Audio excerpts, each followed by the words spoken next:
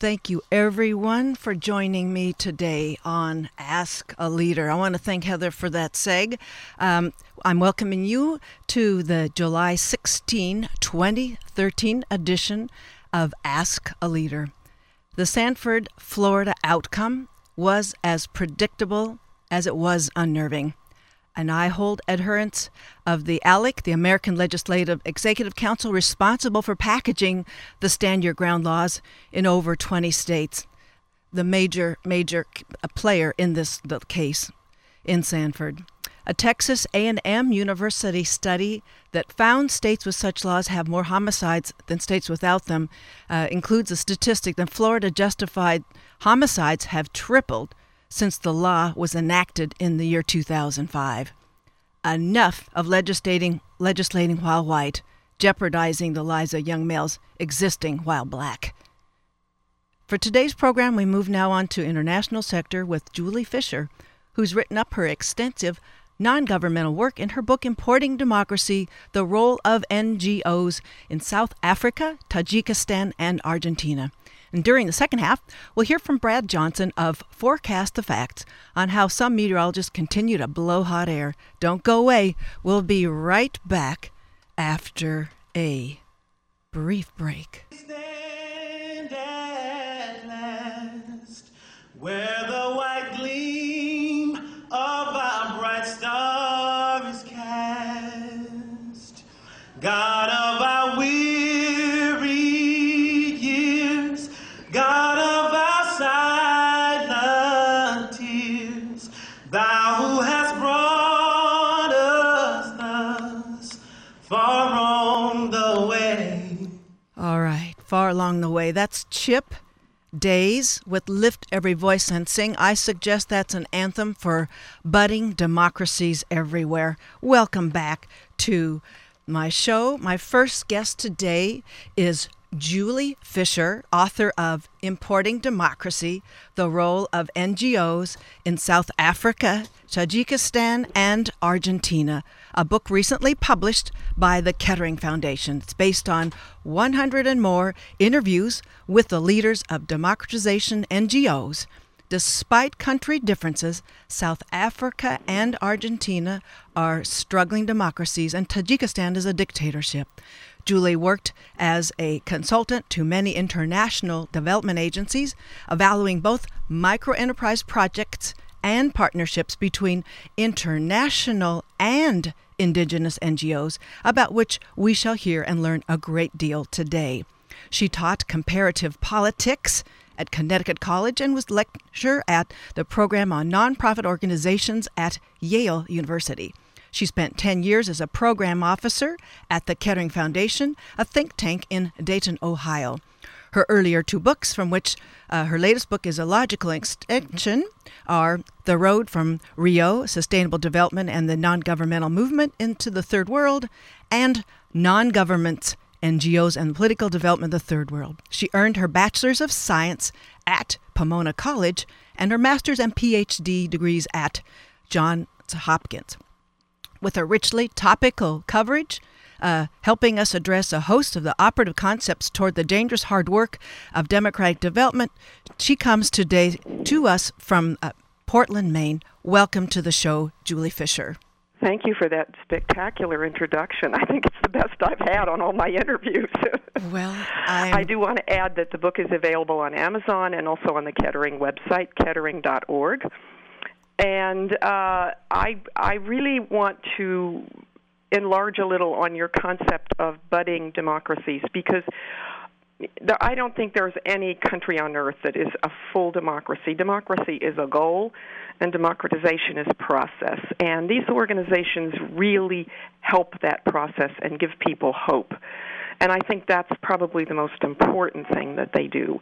And I can give you some examples if you're interested in some of their very concrete achievements. We will, Dr. Fisher. But let's first, I want to say, I'm torn between digging deeply into your work and then covering the latest developments around the world with your research in mind. So first, let's just take up why you chose South Africa, Tajikistan, and Argentina. Would you tell us about the common thread between these three countries, since I think many of us dismiss the suitability of these and other places as capable of carrying out the democratic process? Well, they all have a number of strong democratization NGOs, or non-governmental organizations. We call them nonprofits in this country. And they were among the many international visitors to the Kettering Foundation while I was there. And actually, I noticed democratization NGOs in these meetings we had from all over the world. But I picked these three countries because they were on different continents, because they were very different countries, and because they seemed to have a lot of very energetic people in this field of promoting democracy or promoting democratization. Okay. So, yes. So in other words, the phenomenon is the same in many, many countries. The countries themselves are very, very different. Very. Well, tell us now, with your title, using the operative word here, importing. In other words, tell us what you mean by that. Who's importing what and how? Yeah. Well, as you know, the U.S. tried to export democracy militarily to Iran and Afghanistan, Iraq, and it just didn't work very well. We're not succeeding with Iran either, but that's another story, particularly militarily. And so what I've discovered in talking to these people originally, before I even started the book, was that they said, we have to import democratic ideas, but we have to pick the ones that work for our own country. And also, we have traditions in our own country. A lot of countries have a tradition, for example, of village councils where decisions are made. The government at the top may be quite dictatorial, but there are local grassroots organizations which behave rather democratically. And so people who run these democratization NGOs, who founded them, want to preserve that. They want to strengthen that, and they want to add to it creative ideas from abroad. And they aren't all from Europe or the U.S., the ideas. For example, in Brazil, there is a very innovative process that got started in Brazilian cities, which was called participatory municipal budgeting, that got citizens directly involved in making the tough choices that any municipal budget director or city council has to make. And that was a very creative process. It's worked very well in Brazil, and some of the organizations I studied have imported that idea. So that's an example. But there are also ideas imported from the past, from the Enlightenment, obviously. Enlightenment values continue to resonate all over the world. So, you know what I struggle with that definition is we think of importing, meaning it's coming, we're taking something out of somewhere and putting it, bringing it back to us. But I'm thinking it's you talk about the cultural tribal domain in Tajikistan. I see it as nothing's getting imported. I see it as sort of it's tapping in, expanding in with the existing cultural frame of reference to open up that democratic process. I don't see anything changing jurisdictions. I just see it. There's a nurturing of what already exists in the place where an autocracy is needing to be dismantled. Yeah, let's take the example of Tajikistan, and let's take women's rights as part of democratization. And there's sort of two big issues that have come up in Tajikistan. One is domestic violence, which we know exists everywhere and is a violation of women's basic human rights. And the other one was a pretty widespread process of sex trafficking, mostly to Dubai, from Tajikistan. Now, these democratization NGOs got together with other NGOs, many of which work mostly on socioeconomic development, and they created a coalition, and they lobbied this dictatorial government, and they said sex trafficking is bad for Tajikistan. We have to stop it. They got a law through the parliament, and the executive signed it in spite of being a dictatorship. So it's an example of a concrete democratic advance, even in an authoritarian country. So it sounds like there was a cultural appeal made to the authority. It wasn't even an economic one, sort of our cultural sense of pride. What are we doing? Casting off. Exactly. And when we talk about cultures, sometimes when we talk about all the negative aspects of sexism in traditional cultures, let's remember half the population are women, so they don't feel that way. They aren't thrilled with the tradition, the Right. negative traditions, let's say. Right. Well, I want to let everybody know, for those of you just tuned in, you're listening to Ask a Leader on KUCI 88.9 FM in Irvine, where my guest is Dr. Julie Fisher, expert and scholar on civil society and democracy, talking about this heady work of intrepid organizers that were engaged in democratization in non-governmental organizations, which we're always calling NGOs. And when you see INGOs, that's talking about the international. That's the exporting going on, and the importing is the local NGOs. We could, I guess. Well, and they're also, when I say exporting can be peaceful, let's acknowledge that. And there's a difference sometimes between international NGOs and official donors. Not necessarily that international NGOs are better at this, but again, it depends on how they connect with people locally. It depends on whether they do their homework. In fact, the last chapter of my book is basically recommendations for international actors of all kinds. And I think the key to all my very specific recommendations is, and underlying all of them, is the notion that donors have not always done their homework. They say, oh, we have this idea, we're going to teach you how to do it. Instead of saying, let's find out what people in that country are already doing about democratization. Right. Maybe we could support that. And that's the kind of shift in donor mentality that has to occur. That's one reason I wrote the book, a major reason.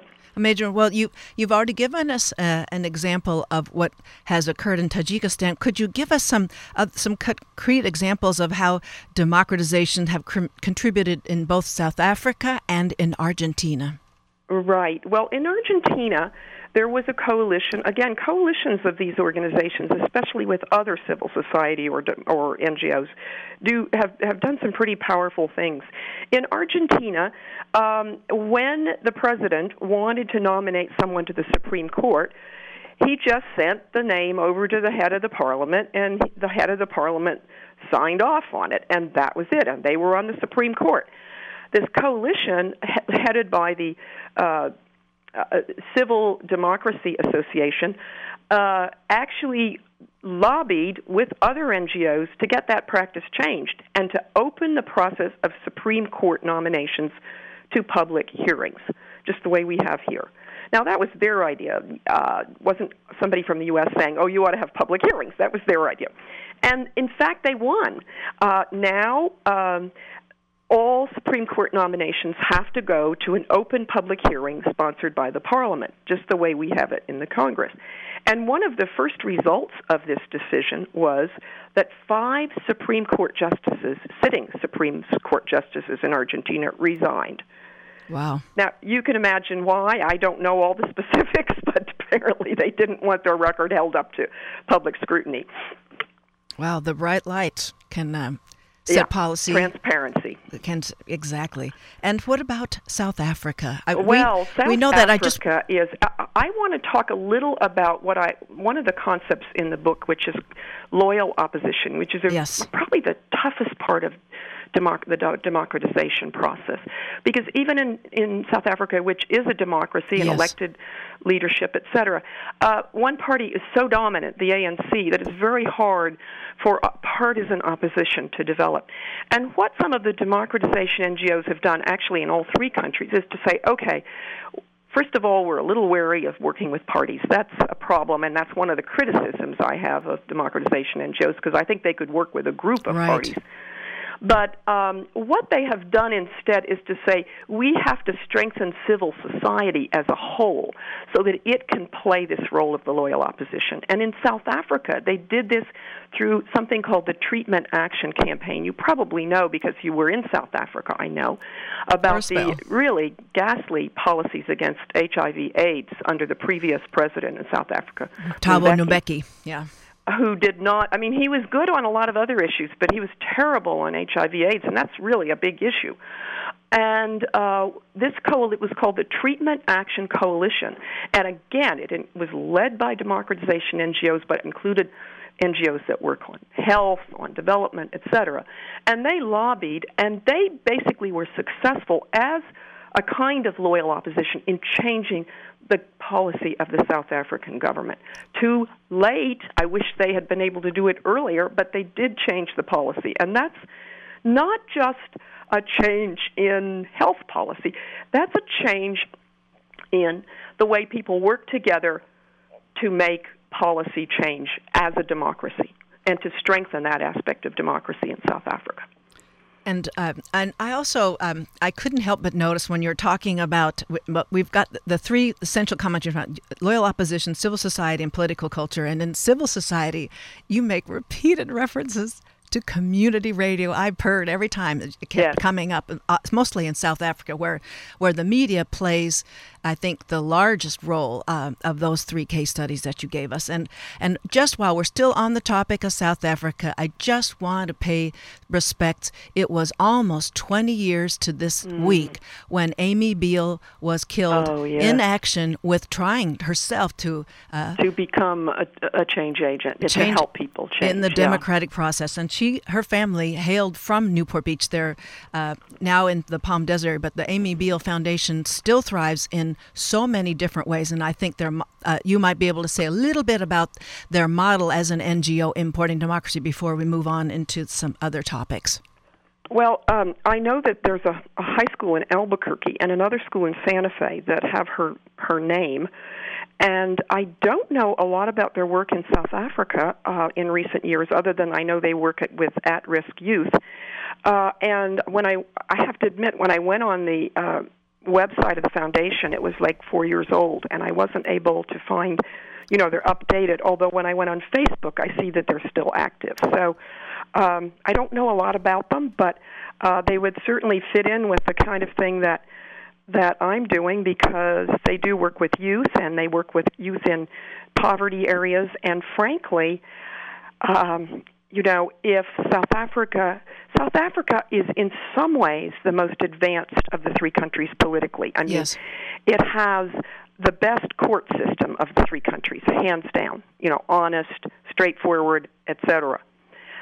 But poverty and socioeconomic inequality in South Africa are terrible, and that can bring democracy down if it's not addressed. Right. As you say, it's turned the focus away from building democratic institutions on to dealing with the economic disparities with such pent-up demand for the essential services. And I do write about what I call socioeconomic rights in the book, because that's part of democracy.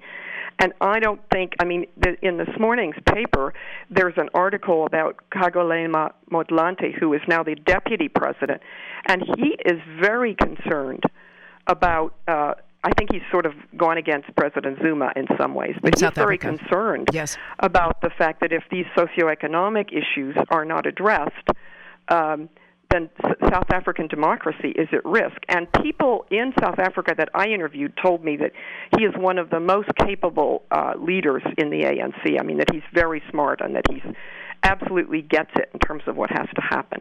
But, I think Zuma sort of represents the more traditional leadership type. It's not that he hasn't done anything good, but he's from a different background. He's from a traditional, more tribal background. Right. And that makes a difference.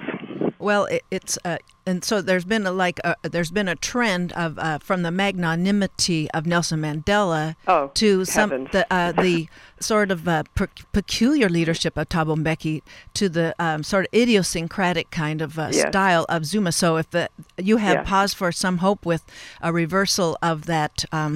Of those leadership dynamics, then, but it seems to be it's almost a generation now who've been around since the African National Congress took power in South Africa. That if they're seeing that not enough is being delivered, there is a tremendous pressure cooker building in that. Oh yeah, no question about it.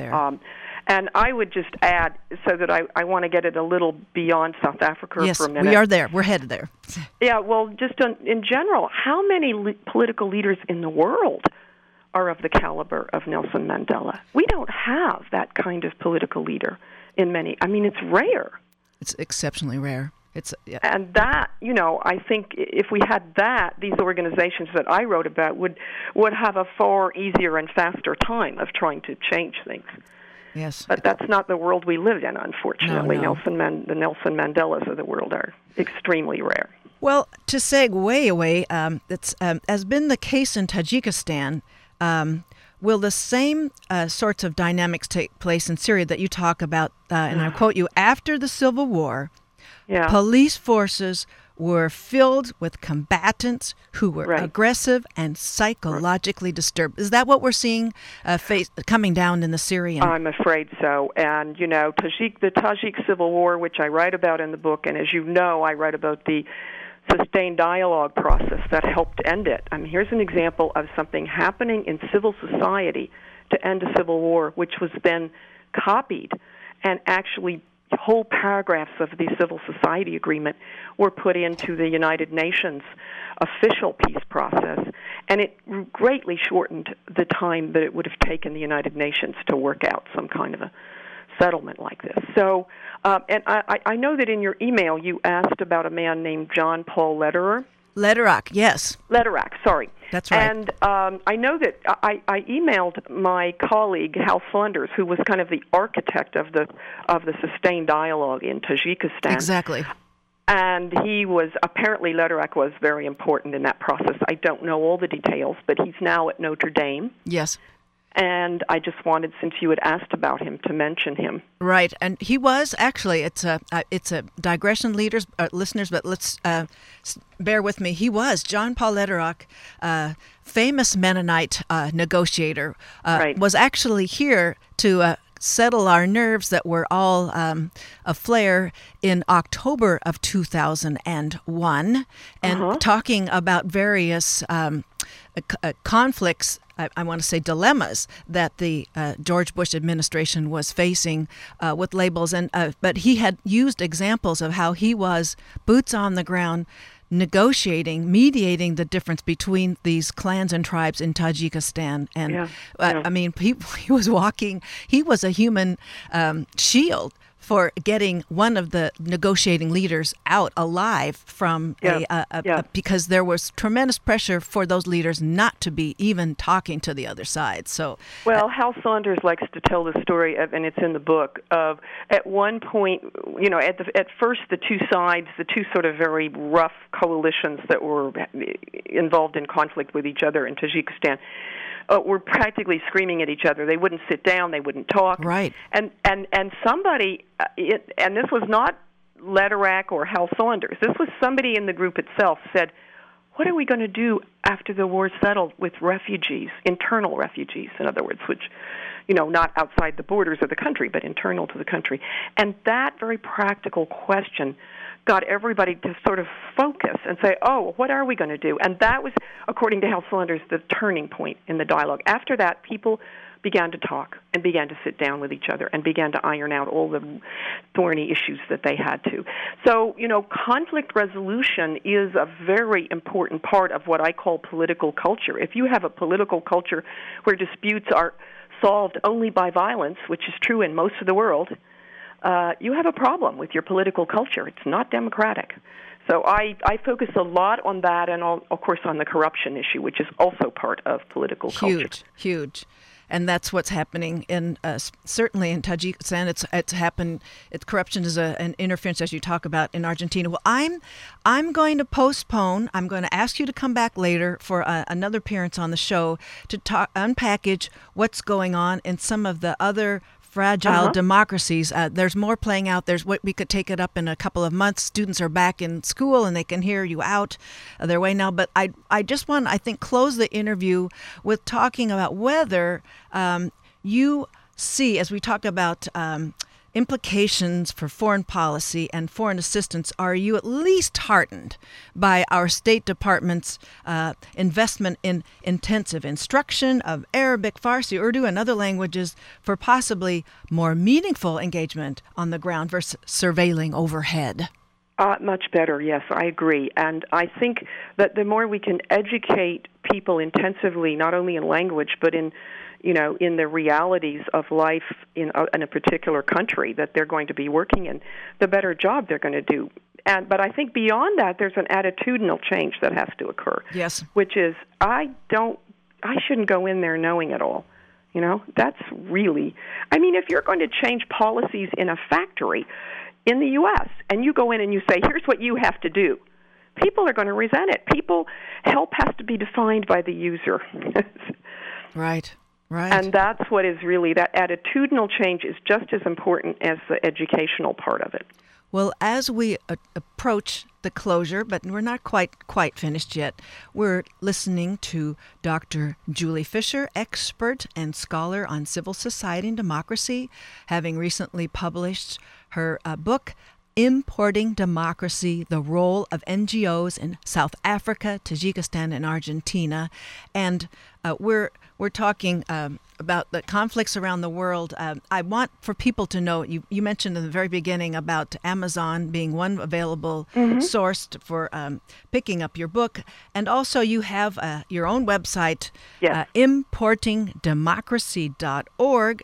And there, folks, you can follow Julie Fisher's blog, and you can also order the book through my website. Order the book through there. And what I do want, though, to do justice, there's so much happening, and I think even one individual's interpretation keeps changing with more of the dynamic playing out in Egypt. And I really would rather, instead of going quick shrift through those developments there, just to sign on to having you back in our saddle here with a deeper discussion of those playing out there. And I'll bone up more, and we'll boil that down. I just want to say that I'm going on the NPR affiliate here in Maine tomorrow to talk about Egypt. So, along with a friend of mine, Kathleen Sutherland, who was born in Egypt and really knows a lot about Egypt. So you might want to have the two of us on together. Well, okay, all listeners, you're hearing us arrange a show right on air. We'll take that. More details up later. So,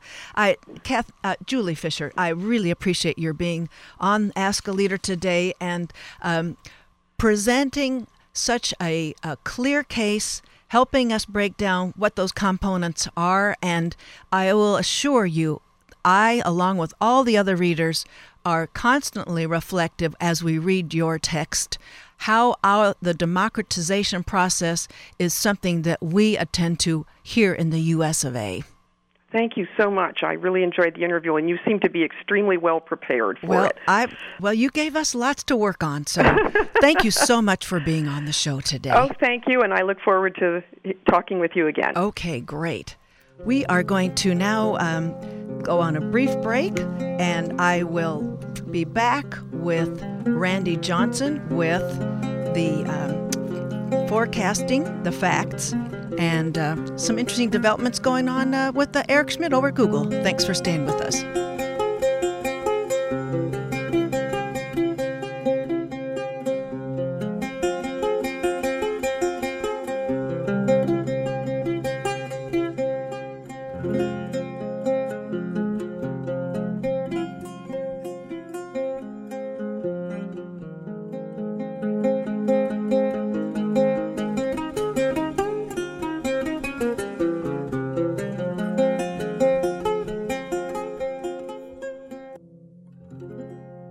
Hey, everybody. Thank you for staying with me for the second half, a little less than second half of the show at this point.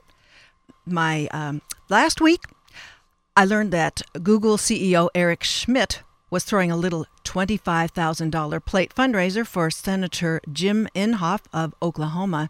To take this up and move us out of the puzzled state and into some clarity is my next guest, Brad Johnson, who is the campaign manager of Forecast the Facts. Forecast the Facts is a grassroots human rights organization focused on getting the truth out about climate change, that temperatures are increasing, human activity is largely responsible, and that our world is already experiencing the effects. Forecast the Facts was founded in January 2012, which Brad joined shortly thereafter. Brad was previously the editor for Think Progress Green and .kind qualified to talk about global climate dynamics. Brad completed a bachelor's degree in math and physics from Amherst College and a master's degree in geosciences from Massachusetts Institute of Technology. He comes to us today from Berkeley, California. Welcome to the show, Brad Johnson. It's great to be with you. Well, first, a little bit about how Forecast the Facts came together. it was founded, as you said, last year, and as a project of the Citizen Engagement Lab, which is an organization that does primarily online grassroots organizing. And the kind of the name of the organization comes from our ongoing effort to get TV weathercasters to tell the truth about climate change. Unfortunately, a significant percentage of them are global warming deniers, and weathercasters are probably the most influential communicators of science in general and on the topic of climate change for most Americans. So it's a real problem that when those people either are not telling the truth or not talking about climate change. Well, I'll say, I mean, let's face it, they've got the graphic, they've got the snazzy graphic that pull the eye. There's so much traction. You've got a visual and you've got a verbal message going on. There is a lot of power behind what those very telegenic, high technology displays are doing for are receiving the message. It's huge. Yeah, I mean, and I think more it's just a matter that everybody actually cares deeply about the weather on a day-to-day basis. Pretty much. And often it's something that actually our lives are at stake sometimes. I mean, so it's important. Weathercasters actually play an important role in society, and in other words, American people trust those people to help them with their daily lives and also to keep them safe in the case of emergency. And to deserve that trust, they need to be talking about the kind of the very unavoidable fact that our activities are changing the weather and making it more dangerous. Well, I think it's time now at this point we name names. There are many around the country, Baltimore, D.C., New York to San Diego. And let's maybe you could tell us what some of these forecasters are up to. Weathercasters, that is. You're the forecasters. They're the weathercasters. Well, I mean, I'm happy to let people talk, use whatever terminology. I mean, one example is there's Tony Pan, who's a weathercaster in Baltimore at the WBAL station, and our local members there are asking the station management to correct the misinformation that Tony Pan has been promoting over the last several years, and to set a policy of having science guide their reporting. And you have, in San Diego, you have John Coleman, who's a highly influential global warming denier. And unfortunately, this is a problem throughout the country that you have. But I want to point out that there are a few weathercasters across the country who also have been doing a good job and have been talking about climate change on air and how it's affecting their viewers.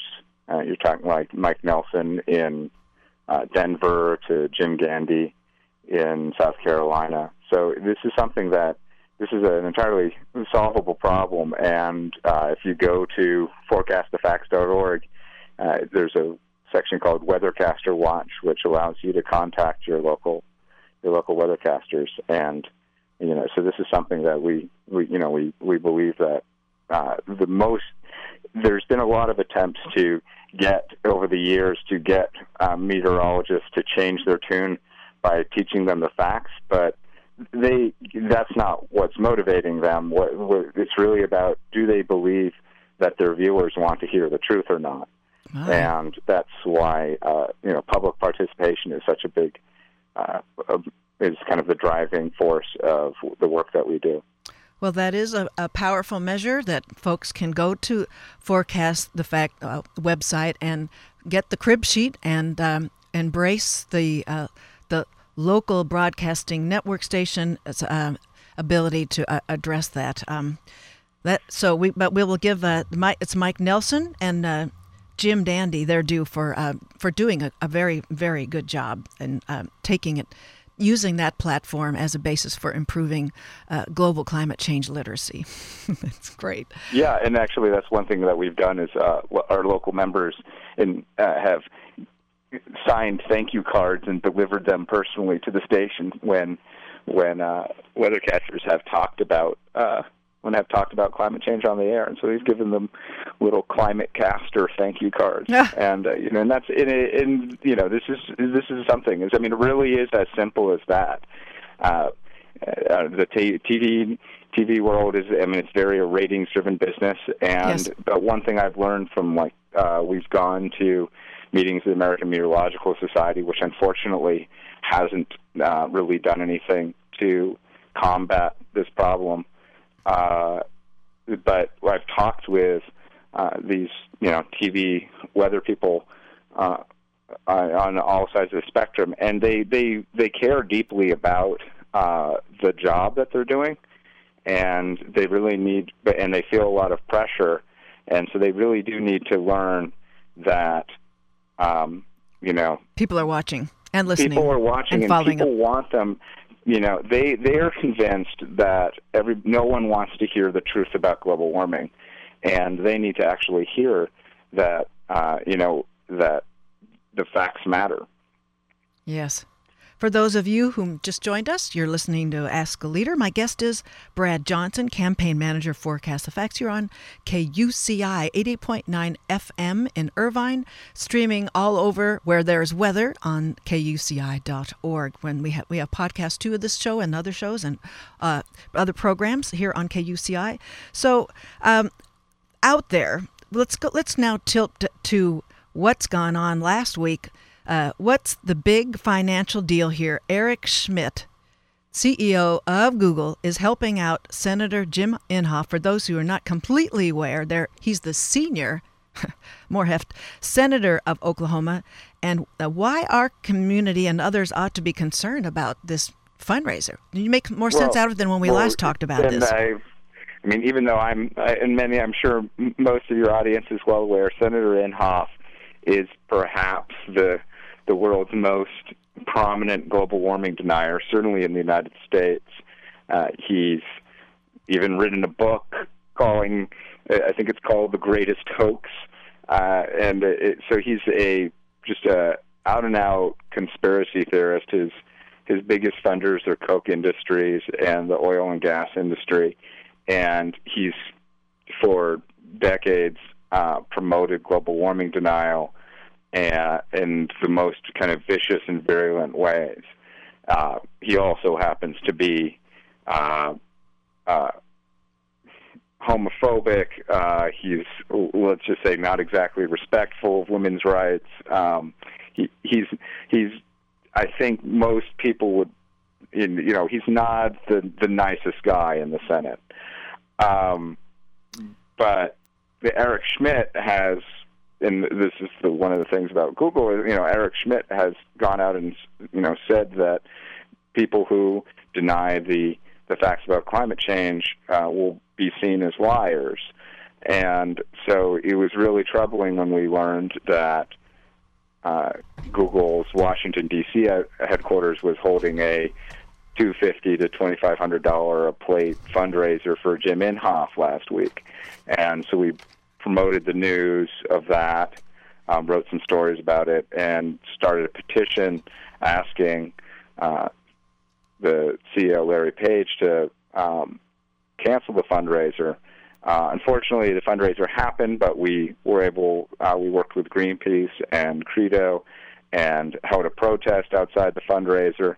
It was actually pretty funny. Then over the weekend, Jim Inhofe wrote another fundraising email in which he complained about the protest and saying, Google is standing with me, not those liberal environmentalists. And I think it kind of shows exactly what the problem is here, is that, Google has the corporate model of don't be evil.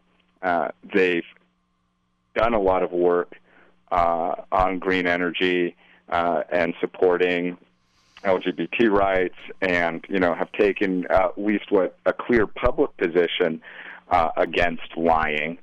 So what gives? And So it's really troubling seeing them raising money for a politician who stands for everything that they claim to oppose. But, I mean, seriously, Brad, what gives? How does Eric Schmidt justify this kind of support? Well, one thing is that, like, this is likely not something that, it's a large corporation. The lobbying shop is run by Susan Molinari, who is a former Republican representative and is a Republican operative. People like Eric Schmidt and Larry Page have responsibility. I mean, Schmidt's the chairman, and so Larry Page is the person who's directly responsible for these types of things. Whether they actually made an affirmative decision to go forward with this, that they certainly have the responsibility for it. I mean, Google has a data center in Oklahoma that employs about 100 people. They have economic interest in the state where that Inhofe represents, and that's their logic is they're basically saying, our ethics don't apply if we have some kind of minor business interest, is kind of their approach to this. Well, they're splitting the baby, I think. I don't know. I guess we'll have to look at a filing later to know how much money was raised. I do know that as of last month, that Senator Inhofe has already raised $1.2 million, and that's before all the super PACs start to unleash their campaigns to saturate the media up at the 2014 election cycle where Senator Inhofe is up for re-election. Exactly. And it's not like Google is actually, materially helping Inhofe. They're helping Inhofe by lending their brand to him. That's huge. That's what and the whole thing is if they really want, evidently the lobbying shop, the lobbying arm of Google wants Google's brand to be associated with global warming denial, with homophobia, with opposition to women's rights. That's what they want Google's brand to be associated with. I'm pretty sure it's not what Google's employees want. I'm pretty sure it's not what Google's customers want. And, it shouldn't be what Google shareholders want. Even the idea, global warming isn't just a threat to people who don't have the internet. It's a threat to all of us, and that's not even according to me. That's according to Google itself. Right. And that's the other thing is Inhofe a lot of his global warming denial has come in the form of direct attacks against scientists, and the anti-science message of Inhofe is so kind of counter to Google's viability as it's a tech company. It's an innovation company. The number of PhDs employed by Google is very high. Right. And these are exactly the people that Inhofe attacks. There is certainly it's not an asymmetry. It's just it's a confounder. It doesn't make sense. And it's just bad business. Yes. Yeah. Well, while we're going to send everybody to the there is the website forecastoffacts.org with plenty of resources, and I have to always just mention, I've mentioned it in previous times when we've talked about global climate change, what a terrific book from the University of California, San Diego's Naomi Oreskes, Eric Conway's book, The Merchants of Doubt, How a Handful of Scientists Obscure the Truth on Issues from Tobacco Smoke to Global Warming. And those obscuring the truth, those are the ones that Mr. Inhofe is hanging his legislative hat on. Yeah, you can read all about Inhofe in that book. Right. And that's the other thing is Google isn't just funding Inhofe. They're funding a lot of the other organizations that are mentioned in that book, like the Competitive Enterprise Institute and the Heritage Foundation and the Conservative Political Action Conference. So Google's political arm has decided that it wants to be part of the corporate machine that is financing global warming denial, and it's really troubling. Well, on that very searing... That's why we're fighting back.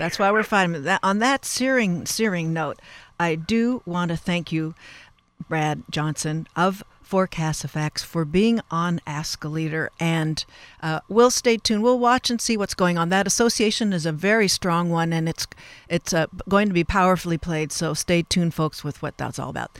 Brad Johnson, thanks for being on Ask a Leader today. Thank you, and sign our petition. Okay. Well, I can't do a call to action on my community radio, but you can suggest that's a good place for people to go. So thanks again. So what we're going to do now is take up a few announcements and just let you know, in terms of global climate change, what little thing you can do on the local level. We have in Santa Ana, Saturday and Sunday of this week from 9 until 3, the Episcopal Church of the Messiah at 631 North Main Street in Santa Ana. They are collecting your electronics. That is all the screen gear, computers, monitors, television, cell phones. They're collecting all of those. So if you would like more information, you can get a hold of them at, let me get I'm not sure I have a website here.